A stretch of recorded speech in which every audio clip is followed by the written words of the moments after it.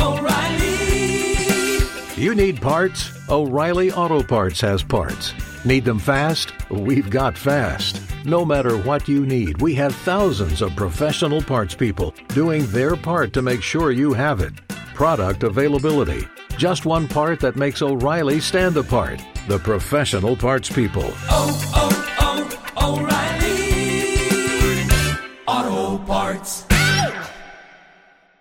Judy was boring. Hello. Then Judy discovered ChumbaCasino.com. It's my little escape. Now Judy's the life of the party. Oh, baby, mama's bringing home the bacon. Whoa, take it easy, Judy. The Chumba life is for everybody. So go to ChumbaCasino.com and play over 100 casino-style games. Join today and play for free for your chance to redeem some serious prizes. ChumbaCasino.com.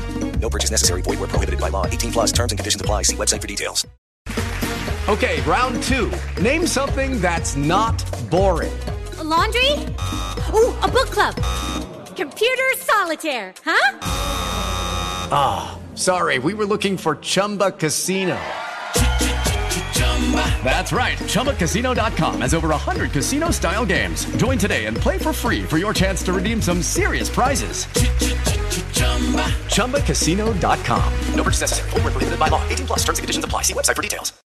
On Florida's Space Coast, we think you can have the best of both worlds. Kind of like right now. Driving, at your desk, maybe at the gym, but you're also grooving to some music. Visit us and you'll go to the beach and see a rocket launch or go kayaking and manatee spotting. It's all waiting for you on the only beach that doubles as a launch pad. Plan your adventure today at visitspacecoast.com. Hi, Paul Dennett here. Just letting you know that Cricket Unfiltered is now on Patreon. If you are a fan of our show and would like to support us with a few dollars each month, go to patreon.com/cricketunfiltered or click the link in the show notes on your podcast app. Mena's here. Our Patreon supporters will also get some pretty cool bonus content.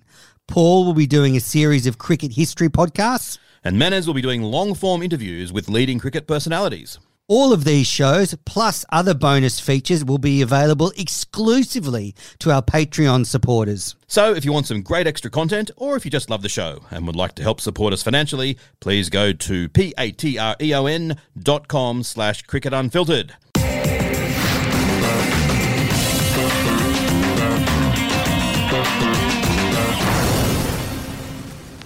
Well, Peter, I've got a bit of a plan. Jack and I touched on it a little bit earlier before the show started, but the Sydney test is the fourth test of the Ashes. The fifth test is in Perth. And I find it very hard to believe that the Western Australian government are going to let us travel from Sydney to Perth for that fifth test. So I'm proposing we get the New Year's test, the fourth test from Sydney, and then we all fly straight to Perth. Can you work on that from your end? I'll start with my Cricket Australia context, and you do it from a government level. I think we can pull it off. Well, that was Australian Test captain Tim Paine on his radio show Jack and Paine out of SEN Hobart last Friday, trying to steal the SCG test away from Sydney. If I wasn't upset at him about trying to backstab Langer, now he's trying to take the one little bit of joy I've got on my horizon. So, you're not happy with Tim Paine. Hey, Benners, have you heard of the concept of humour and a joke and speaking? Okay. Speaking with tongue in cheek. Well, that was Paul Dennett. I'm Andrew Menzel. We're joined by Jaleesa Abs. Paul, I did not see any humour in that. One of our friends, Malcolm Conn, wrote an article about the comments. I think if Paine wants to say jokes, he needs to work on his delivery. That sort of dry, laconic, Tasmanian humour doesn't gel in Sydney. It's inaccessible for people with an IQ below 90, mate? That is complete shit. I think there's no way you're the Australian captain you can say something like that without saying I'm just joking or having. He was so clearly joking. He was not clearly joking. Go and talk to Mal Conn. He wrote an article about it in the Sydney Morning Herald. Jaleesa, adjudicator, please. Okay, well, I must have your IQ under 90 because I actually thought he was maybe testing the waters a little bit, using a little bit of humor. I think he was doing a little tongue in cheek, but I also thought maybe he was just throwing it out there to see what happened, and then you can always say, "Oh, I was joking," and also I didn't actually hate it. I think he's got a point. I don't think Perth are going to let them in after they've been in Sydney. Unless don't go to Perth, Jaleesa. Don't take away the Sydney test. Yeah. I mean, it does feel like a you problem, Perth, but not an us problem. But yeah, it's I don't know. I thought he was maybe throwing it out there. I didn't hate it. Why didn't I hate it? I should have hated it. I didn't. Perth have got the AFL Grand Final. That's enough for them. So I took to Twitter because I was so upset when I heard those. You were very upset. And I tweeted out WTF at Tim Paine 36 on Twitter. And I wrote, suggesting the SCG Ashes test should be moved to Tasmania so they can fly to Perth. Short memory after New South Wales saved the Indian series last summer. Then I got this reply from Tim Paine. Lighthearted conversation with the Tasmanian Premier Manners. Relax. Exactly. Now, Manners, during the 2002 Salt Lake City Olympics, Roy and HG had a campaign to get a future Olympic Games to Smiggin Holes in Australia. I can imagine you, if you were from Calgary or somewhere, saying, "How can Australia get the Winter Olympics? You don't even get snow properly. I'm marching in the streets." He was just joking, mate. Okay, well, I'm glad he's clarified his poorly worded and delivered comments. As being the cricket journalist I am, I sought clarification. And I did invite Tim Paine to join us on the show today. And unfortunately, he has planned neck surgery to avoid confronting me. So he's in doubt for the summer. Well, no, actually, he's not in doubt for the summer, but certainly not coming on Cricket Unfiltered today. What do you mean he's planned neck surgery to avoid you, Manners? He would have had that booked in anyway. Oh, you were joking. Oh, you were speaking. You've got to work on your delivery, mate. I'm not joking. I sent in a request. 2 hours later, the release comes out. All of a sudden, he's got a neck problem. I mean, Tim. You got to work on your delivery, Manners. I did find it quite funny because we did start going through several avenues to see if we could get Tim Paine. And then all of a sudden that was the release. And it was like, well, Tim, you could have just said no. Also, this whole tongue-in-cheek scenario, I just have to tell you, this is quite funny. Reminds me of a few weeks ago when I was making fun of the fact that broadcasters constantly do the live ladder on NRL coverage, and I said, "Can someone send me the what's the live ladder doing?" And I got everyone tweeting me with the damn ladder. I thought, oh no, I'm obviously not very good at delivering humour either. I think I got burnt because when I was in year 12, a fake documentary was aired showing that the opening of the Sydney Harbour Bridge was hijacked by someone, and all the story and it had been suppressed. And everyone in the class realised that it was a satirical story except me. And I got up to announce that it was wrong and got laughed down. So ever since then, I've been I just assume everything's a joke until I'm told otherwise. That's a good view to take. Well, welcome everybody to Cricket Unfiltered. We've got a lot of headlines to get through, and then we've got some questions from the listeners, and then we'll wrap it all up with Can't Let It Go. To give you an idea of how lockdown's going for me, I'm recording with no pants on for the first time. Alrighty. That doesn't happen in studio. I've just kind of let go. I've kind of let go of dignity now. And I'm wearing a dinner suit as always. All right, let's get into the headlines. I'm in a onesie. Ooh, excellent. I might do that next week. All right, let's get into the headlines. Well, the first headline is that the fifth test between England and India at Old Trafford was cancelled at the last minute. Just the morning of the game, the Indians didn't show up and the game was called off. Originally reported as a forfeit, but now we're in the complex world of negotiations between the two boards, and I think we'll end up just getting a few T20 games next summer instead of the test. I guess, Paul, I know you've been fired up about this. Do you want to just head off the long run? Well, I was fired up, but I've calmed down. The reason I was fired up was I was looking forward to it so much. I'd said to my family from 8 p.m. till 3:30 a.m. for the next 5 nights, you won't see me. I'm going to be sitting in front of the TV. I'd taken the position that the game was not going to be a draw. I'd had money on it to that effect. everyone was saying it was going to rain off. I've now looked at the what actually happened, and there was almost no rain in Manchester. It wouldn't have been a draw, so it's cost me money.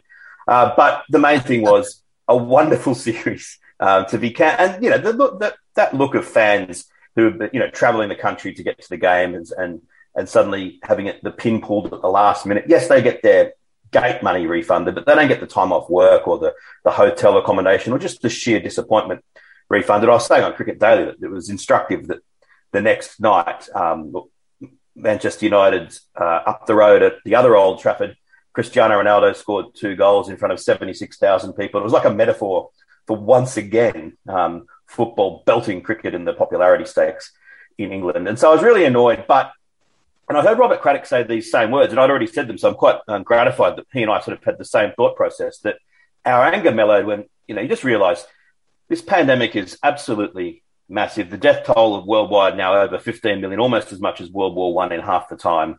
The miracle is that they got 7 tests in this summer, not that they had 1 cancelled. And yes, they could have had everyone living in a hermetically sealed bubble as they had last year, but it just wasn't realistic. And sure, Shastri holding his book launch was the wrong thing to do. The Indian players turning up, not wearing masks there was the wrong thing to do. But the chief executive of England cricket was, by all accounts, there as well. I just think it's one of these ones where we're living in a horrible pandemic and they did their best, short of a hermetically sealed environment. There was no way to guarantee it. And you've got to have a bit of sympathy for all of them involved. And, maybe, I don't know, maybe I'm too mellow now, but that's how I've come around to it. Jaleesa, how did you read it? I was just disappointed. I wasn't as angry as the two of you were. I was just really disappointed, given it had been such a interesting series, and I just would have liked to seen a thrilling conclusion, and I was really looking forward to watching it. So I was just really disappointed at the whole thing, and I do think it's one of those things where, it was the book launch and everything was a bad look, but I just think these things happen in COVID, and we're probably, mid perspective. No one's dead from there. So that's good. I think that's a nice perspective, and I think that's how a lot of fans feel, just disappointed. I guess a couple of things. I think it's gone now, that 5th test. I don't think there's any way. I agree. Play the 5th test next summer. And, this series is decided. India won it 2-1. Suck it up, England. Bad luck. And I think perhaps when India early on in the summer, we're trying to have this 5th test either moved forward or taken off the schedule. Maybe England should have been more amenable at that stage rather than sort of sticking to their guns. So, look, it's a sad situation that, the fans and all the people that spent money didn't get to see the cricket, because they get refunded the tickets, but there's hotels, there's transport. In England, people come from all over the country to see test matches. So I do have a lot of sympathy for them. And as I said, that is gone. But one thing that did strike me was on the day of the cancellation, the ECB chief, Tom Harrison, was interviewed on BBC. And amidst all this, he was asked about the prospect of the Ashes being cancelled. And he was very confident the Ashes will go ahead. There was no hesitation in his voice at all. Without Harrison wanting to really sort of put it all on the players, he was like, basically, the Ashes will happen. It's too valuable not to. So that gave me a lot of hope. I think the Ashes will happen. It's just whether we maybe see a different side than we were expecting come out. If there's some players that refuse to come without their families or refuse to come with quarantine, maybe we'll see a different side. But I think in some form it will go ahead. Yeah, I agree it'll go ahead. And I tend to think we'll probably get most of the good players, but it does highlight that his confidence is maybe a little bit misplaced in the sense that player power is like it has never been before. In the past, if the board said that the series was going ahead, well, that would be pretty much it. Nowadays, if the players ultimately choose something different, then it might not happen this way. All the reports coming out were that the BCCI wanted the Indian players to play, and it was them who said, no, we're not going to. So I think that the Ashes will go ahead. I think we'll probably get most of the best players here. But that's because the players will choose to do so, not because the board forces them. I think the players will be really interested in the actual sort of shape of the series, how the fixtures, play out. The fact that I think the English players won't want to be in a situation where they're maybe moving around states where they have vastly different COVID restrictions. They won't want to be, say, in Brisbane being able to go out and get breakfast and walk around town, but then say, come to Sydney where they can't leave their hotel. I think we will see concessions made from Cricket Australia to get the series done. We could have, 3 tests in Adelaide, 2 in Brisbane, something crazy like that. Yeah, absolutely. And if I was the English players, that's kind of what I'd be pushing for. I'd be pushing for, number one, the initial 2-week quarantine I would want for my family to be allowed to be here and for it to be where we have, say, the run of a resort in the Gold Coast, which is what they're kind of talking about.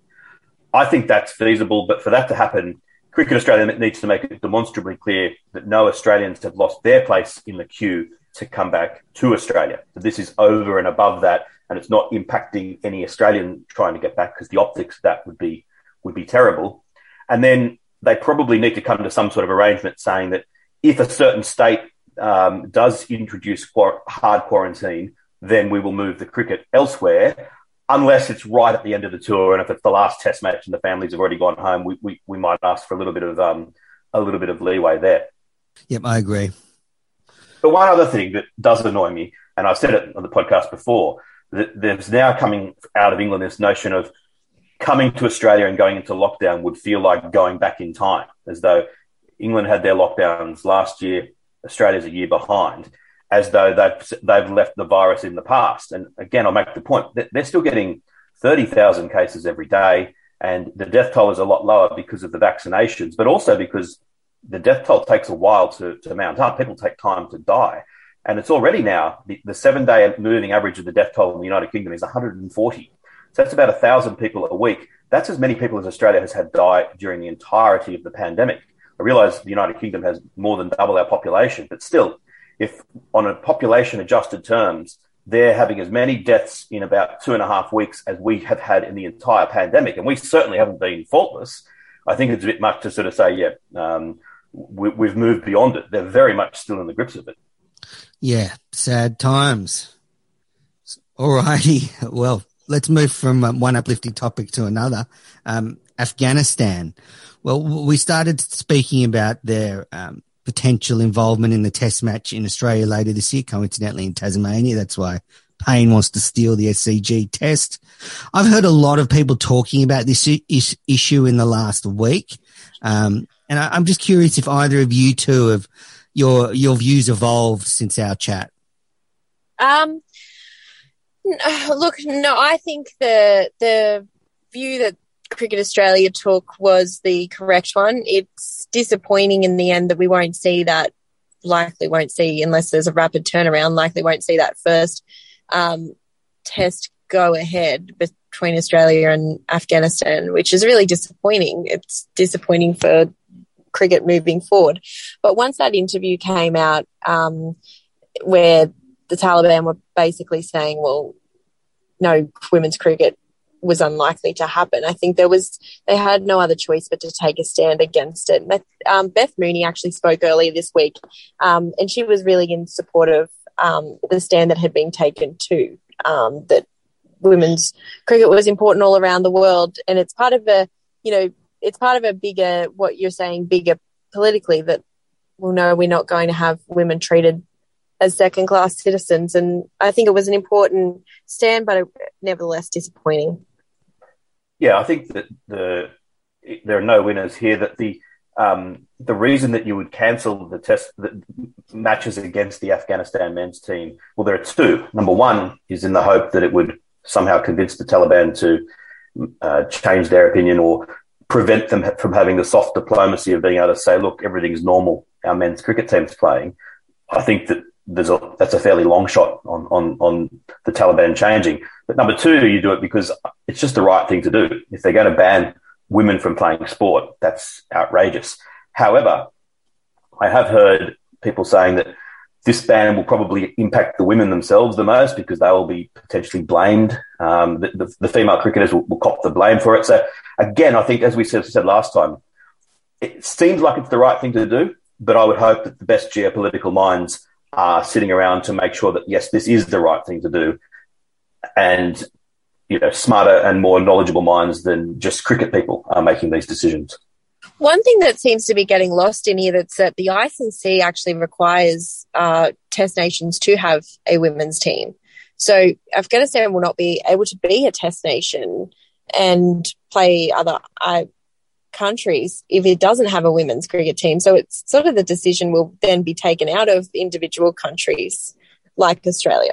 This is what complicates things because Afghanistan were given an exemption from that when they were admitted to test status. And in the last few years, they have got a women's program going. It's a small one with, I think, 25 contracted players. And, you know, the counter argument to this is that if you ban them, you're punishing the men's cricketers. You're also, maybe cutting Afghanistan off again from the cricket community. You know, will that stop the game developing there?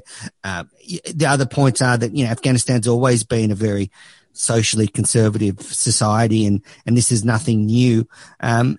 So I've tried to take on board those views in the last week and come to some kind of decision and where I sort of sit. And I think I just sort of go to the gut test. And in my gut, it doesn't feel right that they still be allowed to play cricket if they're going to stop women playing cricket. That's how I feel in my guts. But then, you know, I look at, say, United Arab Emirates where the T20 World Cup is being played. Homosexuality is illegal there. You know, non-heterosexual relationships are criminalized.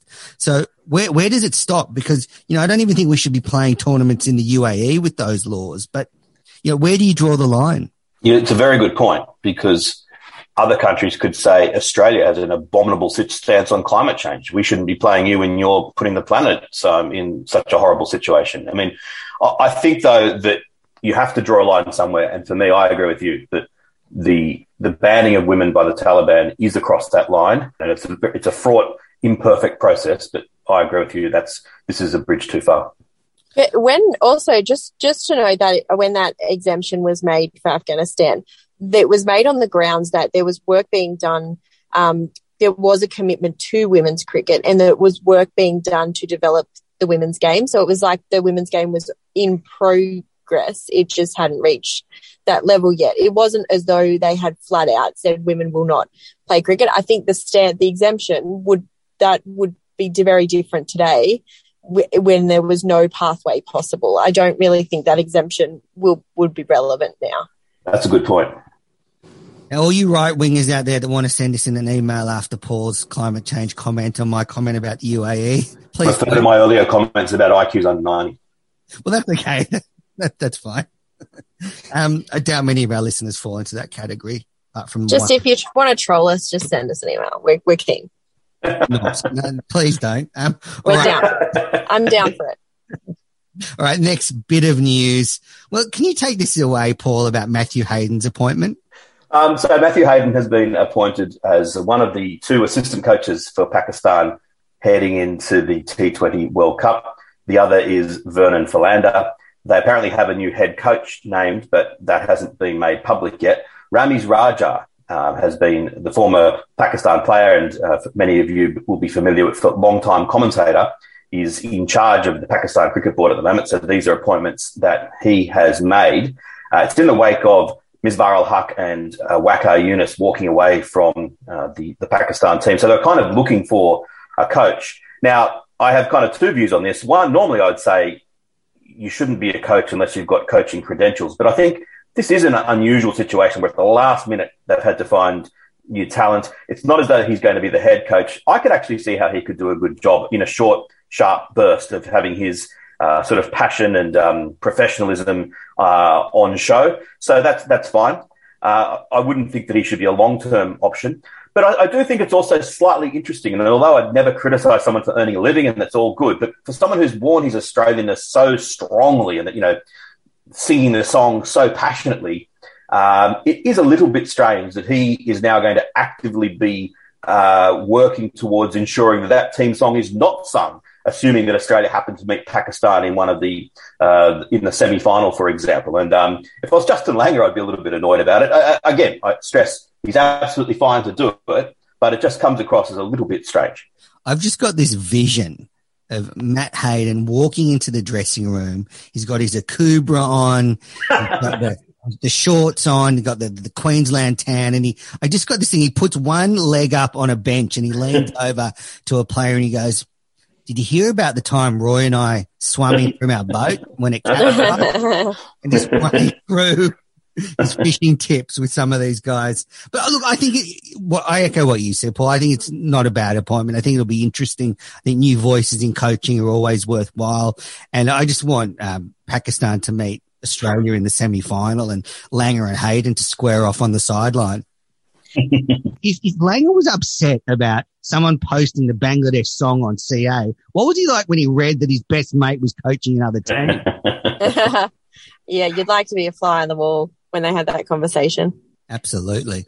I've got no problem with it. I think a job's a job, and if you need to go overseas to get opportunities like that and become a better coach and move up in the world, then good on him. I always have a problem when the reverse happens, and it doesn't really happen in cricket as much in Australia as it does in soccer, football, whatever you like to call it, or rugby, where it often, like in rugby, we always seem to get New Zealand coaches or New Zealand CEOs and things like that. I always have a problem with that because I'm like, how committed are you to this? So I find the reverse very uncomfortable, but I'm happy for him to go over and become a better coach over there.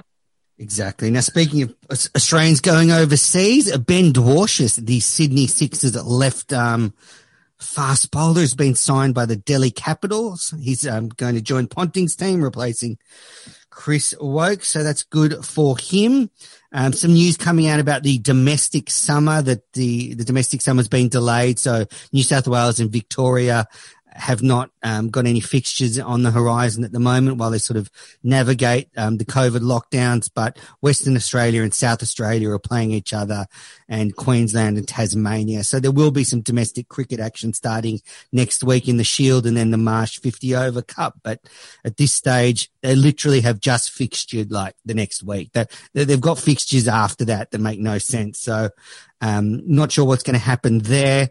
And then with the WBBL, it's supposed to start in Sydney next month. I'm hearing that they're going to play it in hubs like they did the Big Bash, the men's Big Bash last summer, and just kind of try and navigate again the restrictions. So maybe they'll start the WBBL in Hobart or Tasmania and play some games there, and then move on to somewhere else in the country where they can play with crowds. But my feeling is there is no way the WBBL will be played in a hub again. The players just will not let it happen. I think that they'd be very reluctant to let it happen because it seems that one sort of massive summer of hubs is enough for anyone. But to say no, that they wouldn't, that they are very tough, and they are, I wouldn't put it past them saying we don't want it, but we'll do it. Why do you think they wouldn't, Menace? I just think the players would just not stand for it. I know there was a lot of the players that really did not enjoy that WBBL hub last year. Some said it publicly, and I just think they would rather just not come to Sydney or Melbourne or Victoria if they're in heavy restrictions, and they'll just play in parts of the country where they can play, whether that's, Tasmania to Adelaide and then maybe up to Brisbane, depending on how the border sitch is going. That may be the sort of result we get. All right, well, that's it for the cricket headlines.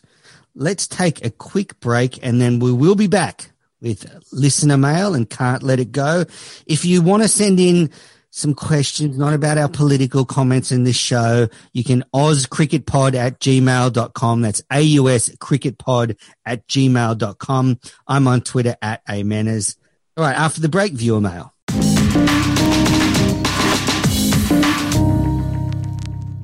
You're listening to the Cricket Unfiltered podcast. I'm Menas. I'm with Paul and Jaleesa. Let's get into the viewer mail. A couple of people have reached out to me in the last couple of weeks and said my voice has been a bit distorted or it's been a bit loud. So I hope it's a little bit better today. Sorry about that. But we're recording via Zoom, which can be a little bit up and down, but we're doing our best in difficult circumstances. I'm just really glad you got that feedback because you're so mean to us when we have audio issues. So I'm really glad that it was you. Buy a laptop. It's 2021. All right. Do you want to read the first viewer mail, Paul? This is from Alexi. Hi, Menas, Jalisa and Paul. I was listening to your discussion about James Faulkner not re-signing with Hobart Hurricanes. I think the main reason the Hurricanes didn't want to spend too much money on Faulkner is because of his injuries. Over the past 2 BBL seasons, Faulkner has only played 12 out of a possible 29 games due to injuries.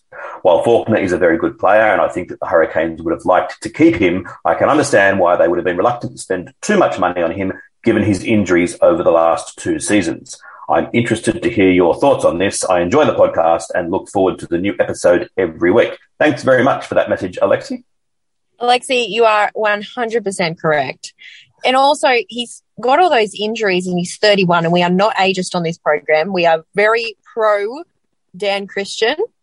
But when you're 31 with all those injuries, your value does tend to go down. Also, your fast bowlers are a dime a dozen. So I think you've got a lot of good talent coming through, and you don't really need to take the risk on that.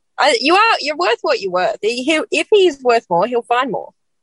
I think the thing with Faulkner, though, was that in his point of view, it was the way that it was conveyed. If you accept that they didn't want him, and if you accept that what Faulkner said was an accurate account of how things turned out, they could have handled that better. Also, I see their point of view that if I'm a big bash squad manager, I want Faulkner in my side. Sure, he's only played a few games in the last couple of years because of injuries, but Pat Cummins had years where he was injured. Doesn't mean he'll always be injured. And I don't think that Faulkner is a dime a dozen type of bowler. I think that he is a very handy white ball bowler and can bat as well. His batting has fallen away a little bit in recent times, but I think as far as Big Bash standard goes, he's someone I'd be willing to take a punt on. But Hobart won't, and maybe they could have handled it a little bit better. I agree. I think that what you say, Paul, is if they didn't want him, just say it at the end of last summer. Adam Griffith, the coach, just you sidle up to Faulkner after the last game and you say, look, we're thinking of moving on, and you lay it out there. You don't sort of try and offer him a really low price so he runs away. I thought that was pretty poor. Maybe he had, though, and he thought, oh, no, my manager can do better than that. They won't do that. Like, we don't know what goes on behind these with these negotiations. So maybe he had been sort of told pretty early, this is an offer, and he thought, no, they're lowballing me, I'm going to hold out, and it's not worked out. We don't know. That's a good point. That I'm relying on my criticism for accepting Faulkner's side of the story. Maybe the Hurricanes would have a very different side. So, yeah, that's a very good point, Jalisa. Did either of you listen to the full interview Faulkner did with Tim Paine? No. No. Because well, I did. Because what struck me was Payne's tone, and Paine was very supportive.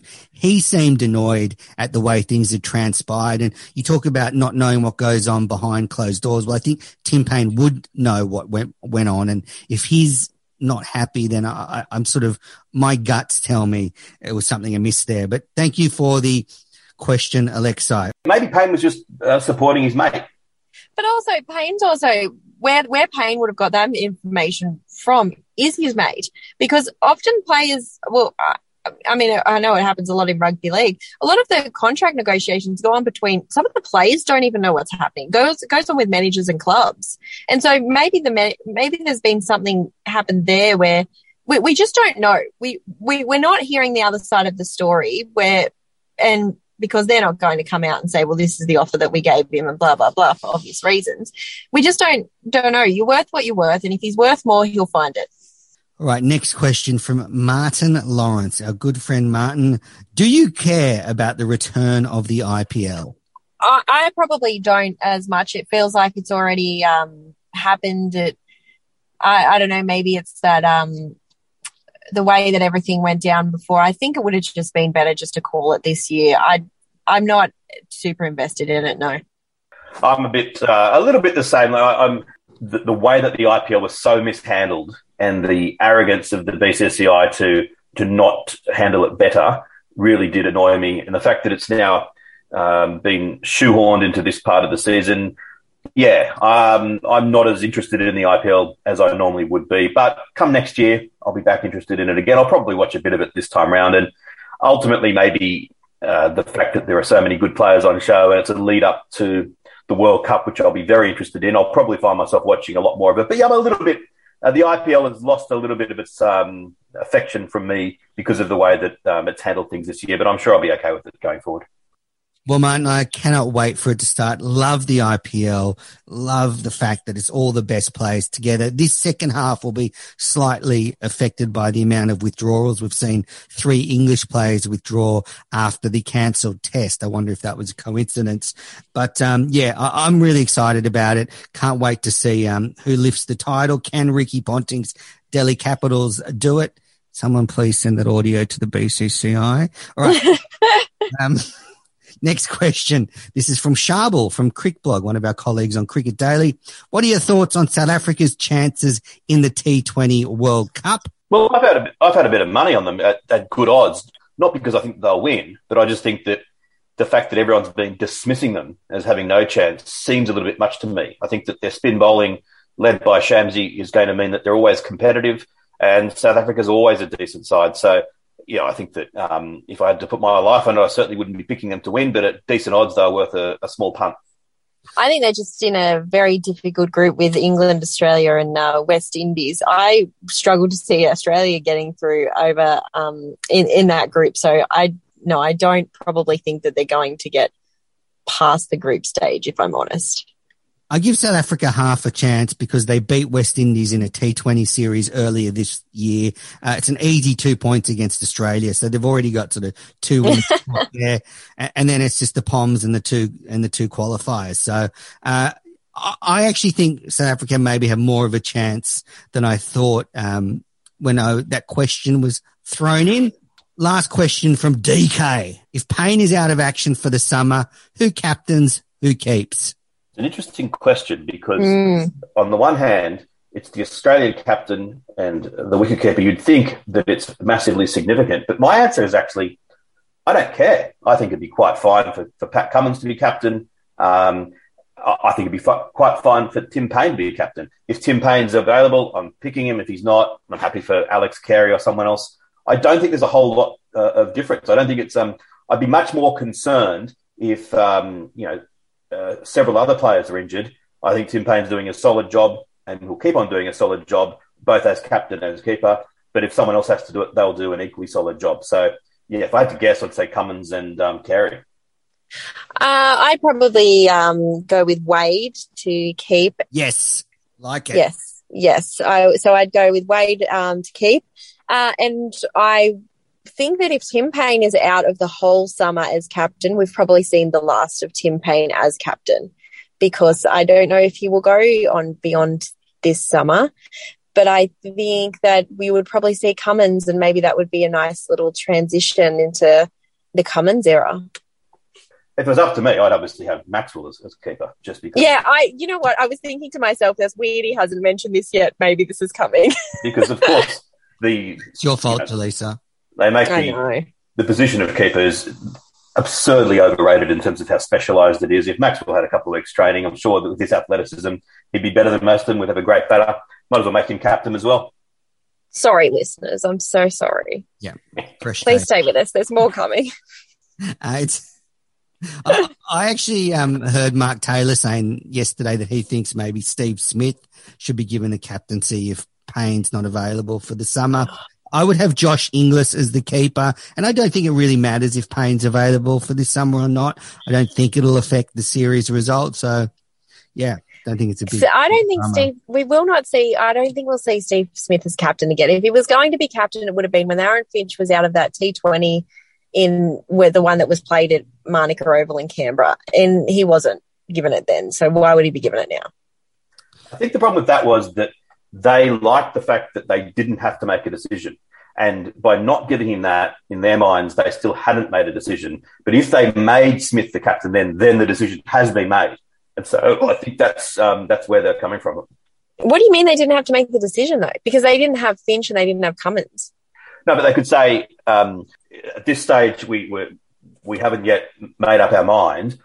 By making Smith captain, then they've given a big tick that yes, he's in the frame. He basically will then have to be the next Test captain. Whereas if they don't make him captain, they still have that option. Right. they can just say, as this one-off, we don't want to have to be forced to make this massive decision here and now. We want to make it on our terms at a future date. I think, though, if Tim Paine was out for one game, first game or second game, I still think they'd go with Cummins. And I see that Pat Cummins is the next captain, and I think it would be a easy way for them to test the waters on that. I agree. I think Cummins is the next captain. Well, thank you to everyone who wrote in. We appreciate all the questions, and you can hit us up on Twitter, Oz Cricket Pod. That's AUS Cricket Pod at Oz Cricket Pod on Twitter.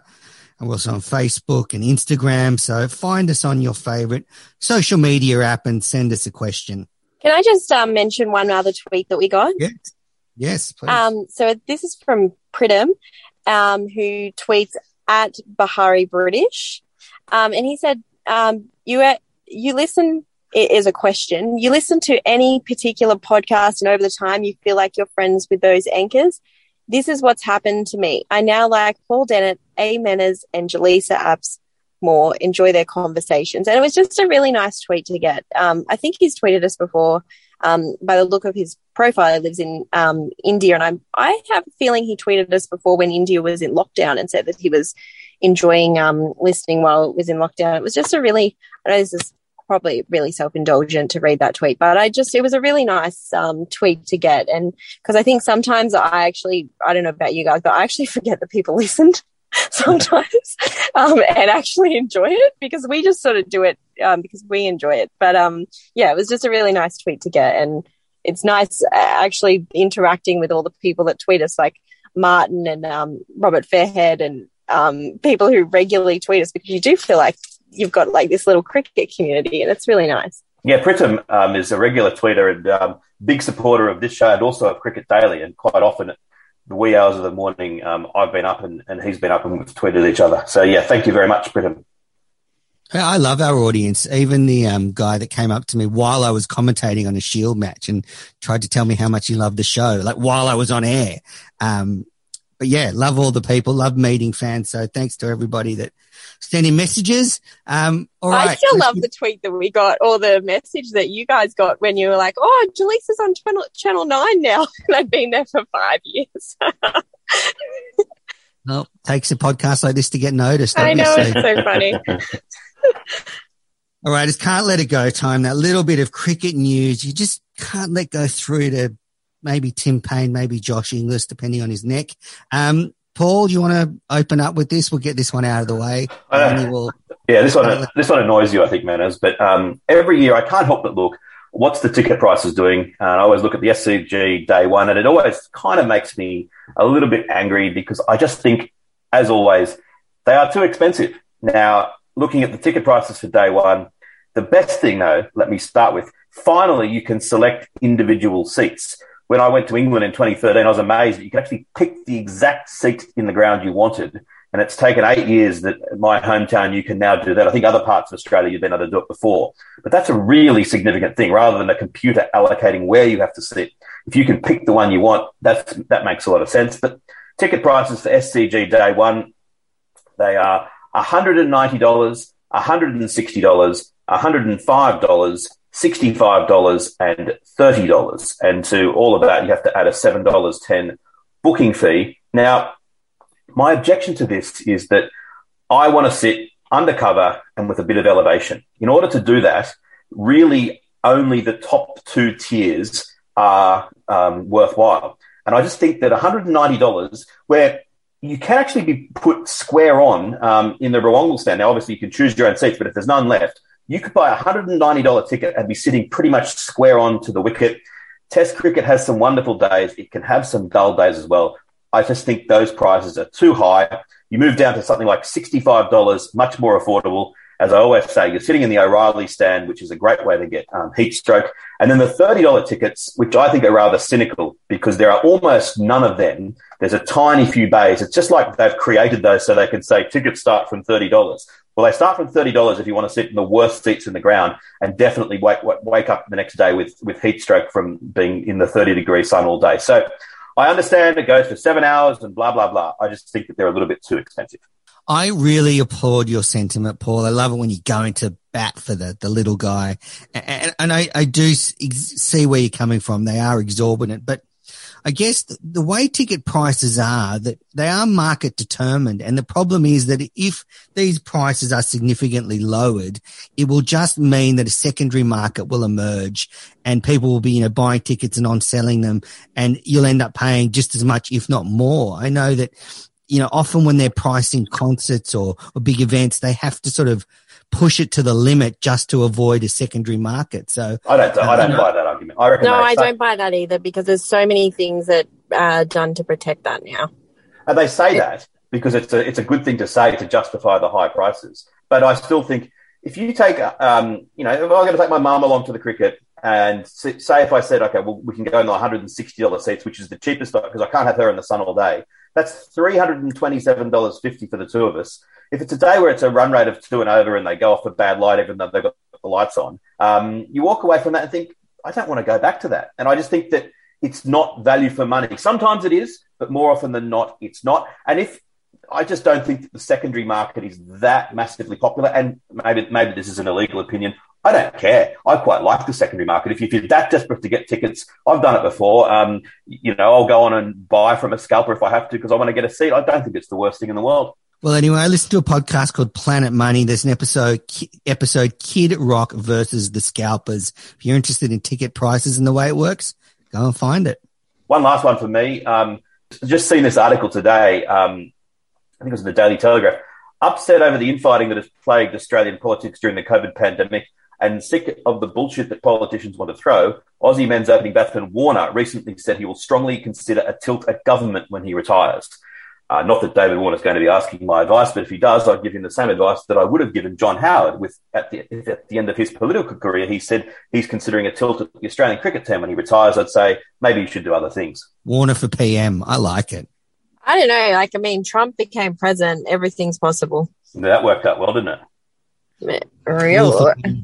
It's better than Biden. All right. Next. Hey, Manners. That was just evening things up. That's to even things up, Paul. Yeah. This will keep the right wingers off our back, trust me. We haven't made any political comments yet. I've said climate change is real. That's not political. And I've said Donald Trump's an idiot. That's not political either. You've said Joe Biden's an idiot. That is political. I didn't say that. I said he's better than Biden. Anyway, Jaleesa, what's your can't let it go? God, I am really bringing the tone down with mine, just so you know, once we've gone from political chat to a hilarious blooper that happened on ABC Breakfast. There's sports presenter Tony Armstrong, who I have to say held it together very, very well, made quite a blunder when talking about Tim Paine and his neck injury. Have a listen. Australian skipper Tim Paine is set to undergo neck surgery, but medical staff remain confident that the veteran will be fit for the Ashes. Paine has a bulging disc that has been that's a funny one, has been causing him pain. I'm going to throw to you very quickly, Michael. Bulging what? Disc. I said disc. That's what I thought you said. So obviously that was a little bit of a mistake. He had a bulging disc, which Tony corrected. And as I said, I think Tony held it together very well, because if that was me, I would have absolutely lost it. And I could sort of see how it happens. Sometimes when you're reading the teleprompter, you sort of going through a little bit of the motions, and especially if it's something that you haven't written. If you're looking at the word disc and you're going D-I-C and you're expecting the rest of the word to come, you sort of, I can see how it would happen in poor Tony Armstrong, but he handled it very well and recovered quite well. But then Tim Paine's response was very elite. He said, true story, actually. So well done, Tim Paine. Good for you. Terrific stuff from Tony. Hilarious. All right, my can't let it go. I guess I've got two. The first one is Fawad Ahmed has helped bowl his team into the Caribbean Premier League final, took 2 wickets in the semi-final, and it just made me wonder if we really ever gave Fawad Ahmed enough of a chance in our international T20 side. I think if you put him up against Adam Zampa, even now, there's probably not much between them. I think that's an excellent point, and I think that he got on the tour of, was it an Ashes tour, played a couple of county games or did he play a one-day game or something and got hammered around, and they just basically drew a line through him. And I think that was a mistake. And I think even now, as you sort of hint at, he wouldn't be the worst person for our World Cup side. Absolutely, especially in the UAE with those wickets. So that was my can't let it go. But my other one I had was just a little bit self-indulgent. But, after sort of 3 months of lockdown, it can get monotonous. You can feel a bit down. And I've certainly I've been going through ups and downs the last few weeks. And I was looking through my Instagram account and I put up some commentary from last summer. And I was looking at, calling a Labuschagne 100 and calling my first ever hat trick. And I was thinking, to everyone out there who's in lockdown, it's important to be, thankful for the good times you've had. And then, cricket and the summer ahead is something to be hopeful for. I can guarantee we will get a cricket summer. It's going to happen. It's going to be fun. There's going to be lots of great matches to go to. And I think, I still think every state will get some cricket. So, that's giving me a bit of hope to cling on to, the fact that hopefully, come summer we'll be at a cricket ground watching some cricket. Yeah, good call. And if you've got someone in your family or friends who isn't yet vaccinated and is reluctant to get vaccinated, don't do what I would do and tell them that they're fools. Be nice to them, understand them, and try to convince them to do it. That's the message is, let's all get as many people vaccinated as possible and be nice about it, unlike me.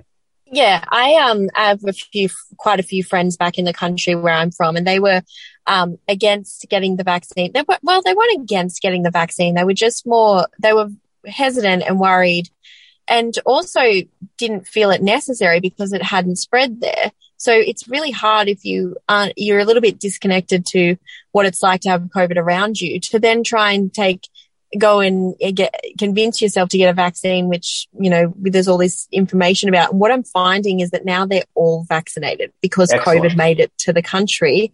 They all got, but they were all, some of them were pregnant and they didn't know, they were a little bit worried about that. And what I find is that just if you just talk to them about and ask what was their fear and talk about your own experience, they sort of eventually everyone seems to come around, unless you're a very staunch anti-vaxxer. Yeah, you're very, very rarely going to reach the really staunch ones. Again, I refer to my 90 IQ comment earlier on. And then as last thing, with your talk about balance, I was trying to find that line. It's that if one person says it's sunny and one person says it's raining, your job as a journalist is not to say both. It's to actually open the window and have a look out and see what it is. What was that referring to, though? When you said that you wanted to criticise Biden just to give some balance to the show. Ah, right. Okay. Well, thank you for that insight. I'll look out the window. I'm not saying he's perfect, but far from it. But, he's better than Trump. There are sun showers. I'm not getting into this conversation any longer. Everybody, thanks for listening to this edition of Cricket Unfiltered. Jaleesa, have a great week. Can't wait to catch up with you next week. Yes, as always. Pleasure to talk to you both. Paul, have fun dealing with your very full inbox over the next few days after this is released. Yeah, if you want to send me a message, if you're angry, get someone to teach you how email works and send it to me. All righty. That's Cricket Unfiltered for this week. Back next week. That's funny.